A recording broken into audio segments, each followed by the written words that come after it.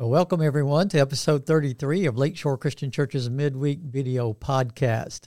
I'm Pastor Randy Cordell. We're coming to you live from our studio at our Antioch campus here in beautiful Nashville, Tennessee. We're glad you're joining us today. If you haven't done so already, just click that subscribe button. You can hit the notification bell as well and get notified as we post new episodes. Each week on the podcast right now, we're going through the series that I'm preaching on Sunday mornings here at Lakeshore. We're going a little deeper in that on what we talked about last week and then previewing the upcoming message as well. We're glad to be able to share this with you, invite others to tune in as well. Our series that we've been doing, we started on January the 1st, is called I Resolve. It is a series based on the idea of making New Year's resolutions. And here we are several weeks into it now. In fact, we're nearing the end of the series. And sometimes with New Year's resolutions, there's trouble getting it to stick. It's hard to follow through and stay consistent with things.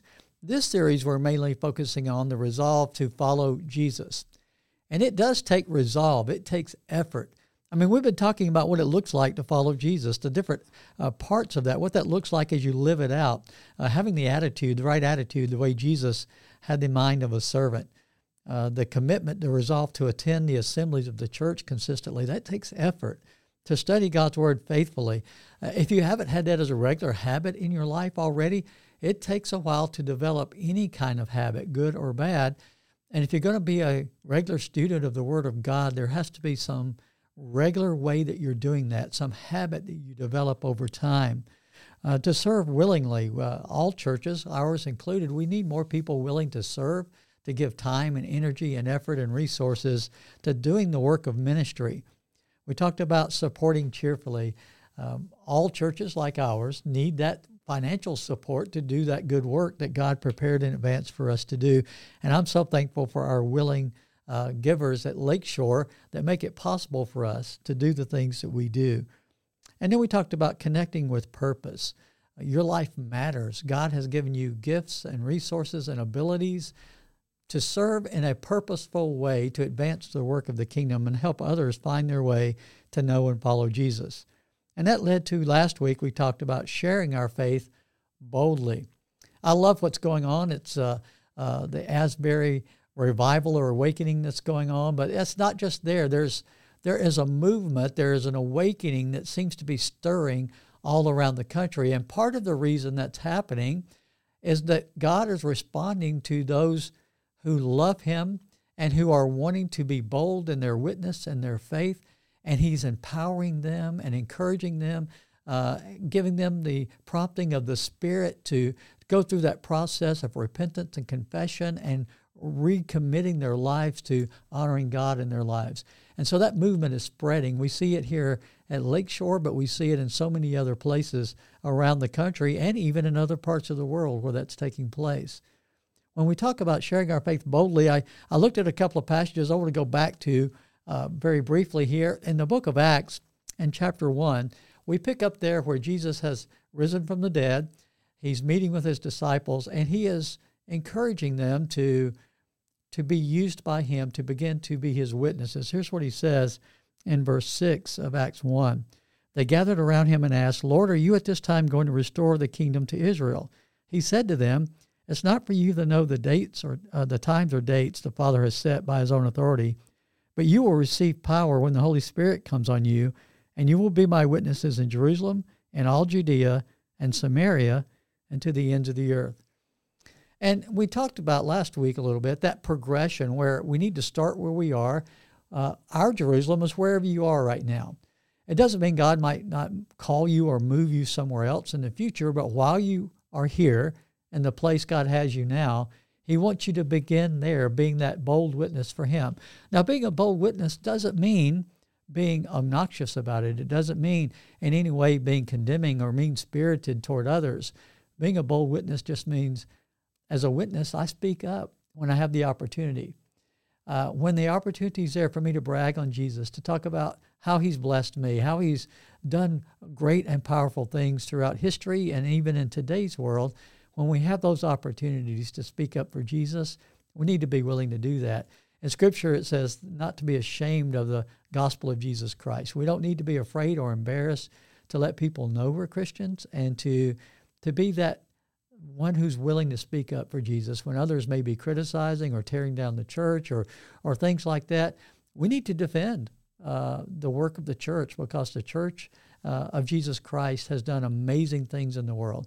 Of course, we've got our faults and our flaws, and we've done some things that we ought to be repentant for, but we've also done lots of good things in the name of Jesus that have blessed a lot of people, and we need to be willing to speak up for Christ in those ways.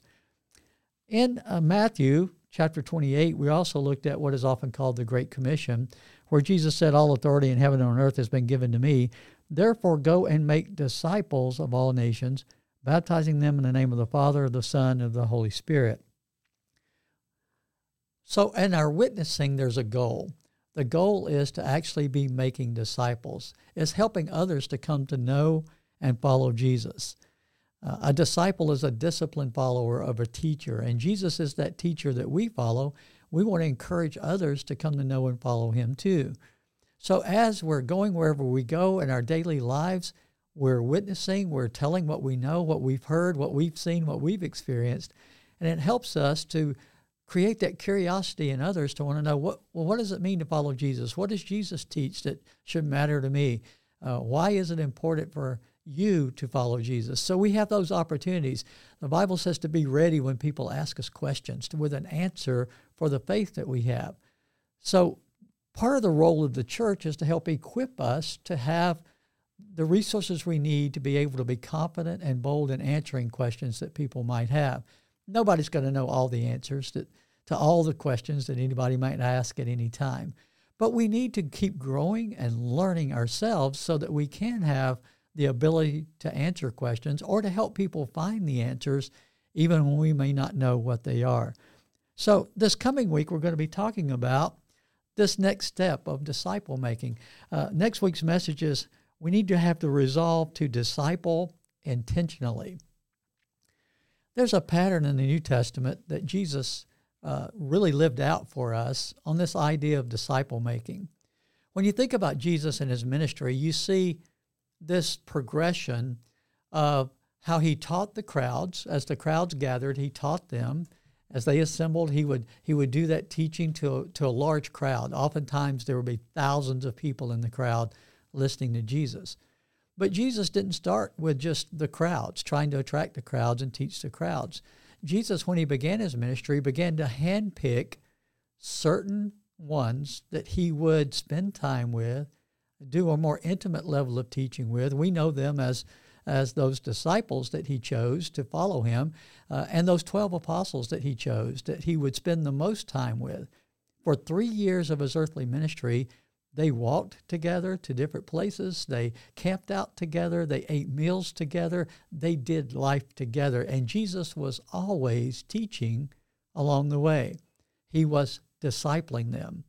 He was preparing them to be able to teach others and disciple them. And within those 12, he broke it down even more. There were 3, Peter, James, and John.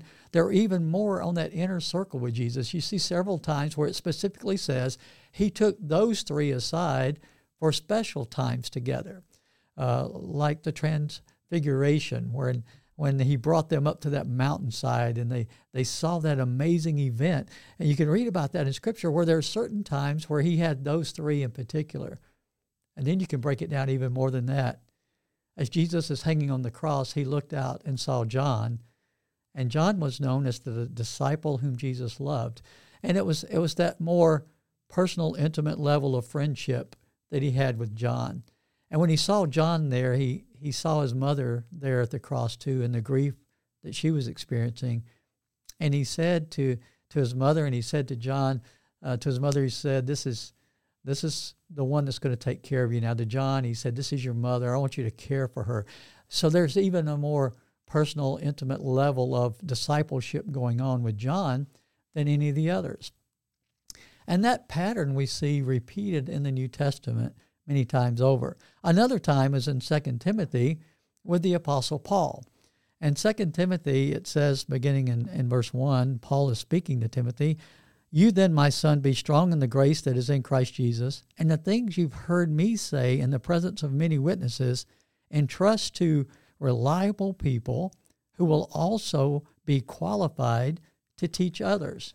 You see the progression there? Paul has been discipling Timothy. Then he says to Timothy, I want you to take what I've discipled you to learn and know and experience and trust that to people that you know will do the next step too. They will also then teach others. Now, I know most of us feel like I'm not really qualified or equipped to disciple anybody else, but it really just begins with your relationship with Jesus. As you're learning, as you're growing, you're doing those spiritual disciplines you need to do. The pattern in the New Testament is we need to be willing to do that for some other people. We need to have others that we're pouring into. And sometimes, like as a pastor, I speak to large groups. Sometimes then we break it down into a smaller life group.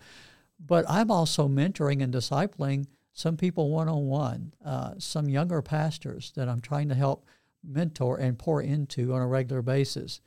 And I want them to be equipped to be able to replicate that, to do that for others in the future. And so God has this plan in the New Testament for discipleship. And it's not this big program that the church operates. It's not some ministry that we set up for discipleship. It's more organic than that.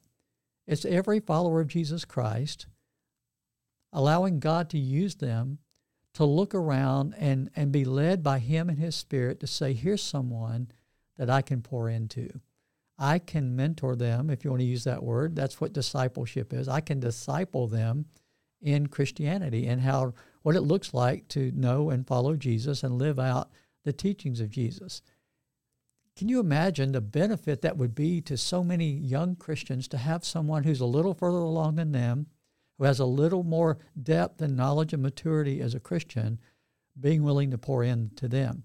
So many times in Scripture, it says things like that. The older women need to teach the younger women. The older men need to teach the younger men. You see, there's this plan God has that doesn't need to be set up as some formal program, but just simply individuals saying, because I appreciate what God has done for me and how other people led me to know and follow Jesus, I'm going to be willing to do that for someone else. So just pray about that. I want you to really pray about how God can use you to make a difference. And don't think big numbers. Just think one person, one or two people maybe, that you can have that impact on as you disciple them in following Jesus. I know God's got that already planned out. He's already prepared in advance some relationships, some people there that He wants you to be that person for them. And then equip them to do that, to pass it on, right? To know that they can do this, but they can teach others to do this too, so that it multiplies many times over. Well, I wanted to share something today too on the podcast. Last night I was really honored. The Metro Council did a resolution to thank me and honor me for over 30 years as pastor here at Lakeshore Christian Church and serving here in the Nashville community. And I know that I am honored and humbled by that, but I also know that that's made possible because of so many other people that have mentored me or taught me or also encouraged me and supported me in the role that I'm in here at Lakeshore. I serve as pastor of an amazing church family here. And I'm so thankful for the elders that I've served with over the years, for the staff and the volunteers that have served together with me throughout those over 30 years that I've been here. This first Sunday in March, I'll be here 32 years. And it's been an amazing journey along the way to see what God has done. But it hasn't been me. It's been all of us as God's worked through us to make the impact and the difference that we've made. And this church has impacted Nashville and beyond through other outreaches we've done. It's impacted the world in powerful ways. And I'm just humbled and thankful to have been a part of that and to be recognized for that. But I'm just so thankful to all the others and my family that, when we moved here, our two children were here with us, and they have been part of this the whole way. And then as they've gotten married and we have our grandchildren here now, we've just continued to serve together, and our family's been very much a part of what God is doing here. And it's been a blessing for me and for our family. And I want to thank you all for being a part of that in our lives. Well, before we go today, I want to encourage you to consider some things we've got coming up here at Lakeshore that you might want to be a part of.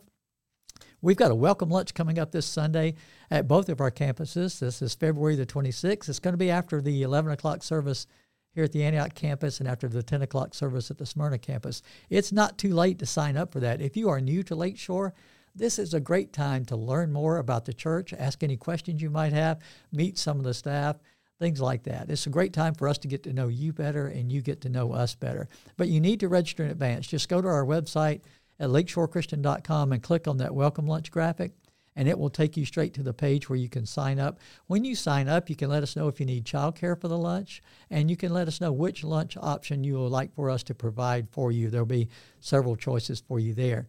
All of this is free, but we need you to register so we can have it ready for you. We've got a couple of other things coming up. We've got a blood drive that we're going to be hosting in partnership with the American Red Cross here at the Antioch campus. It's going to be on Thursday, March the 7th from 1 to 6. Now, that date has changed. It was originally advertised for March the 9th, but the Red Cross had to reschedule, and we've got it set now for Thursday, March the 7th.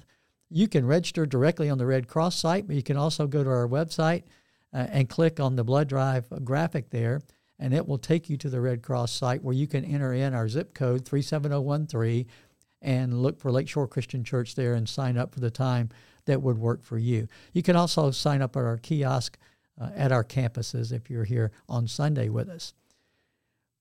We do a fun thing. The last couple of years we've done this to help out with White Mills Christian Camp's summer program. We collect cereal. We do a cereal drive.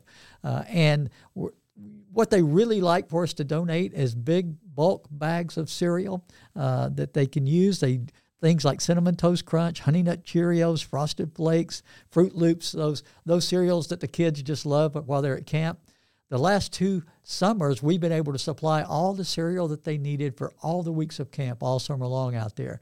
And I'd love for us to do that again. So we're going to begin collecting cereal. We're going to have places set up at both campuses for you to bring that and leave it in the lobby areas of both campuses. And we're going to try to have it all collected by April the 23rd. That's when we're going to have camp representatives with us at both campuses. So they can tell us a little bit more about the camp. We can really focus on that being Camp Sunday, and then they can load up that cereal and take it out to the camp with them on that Sunday.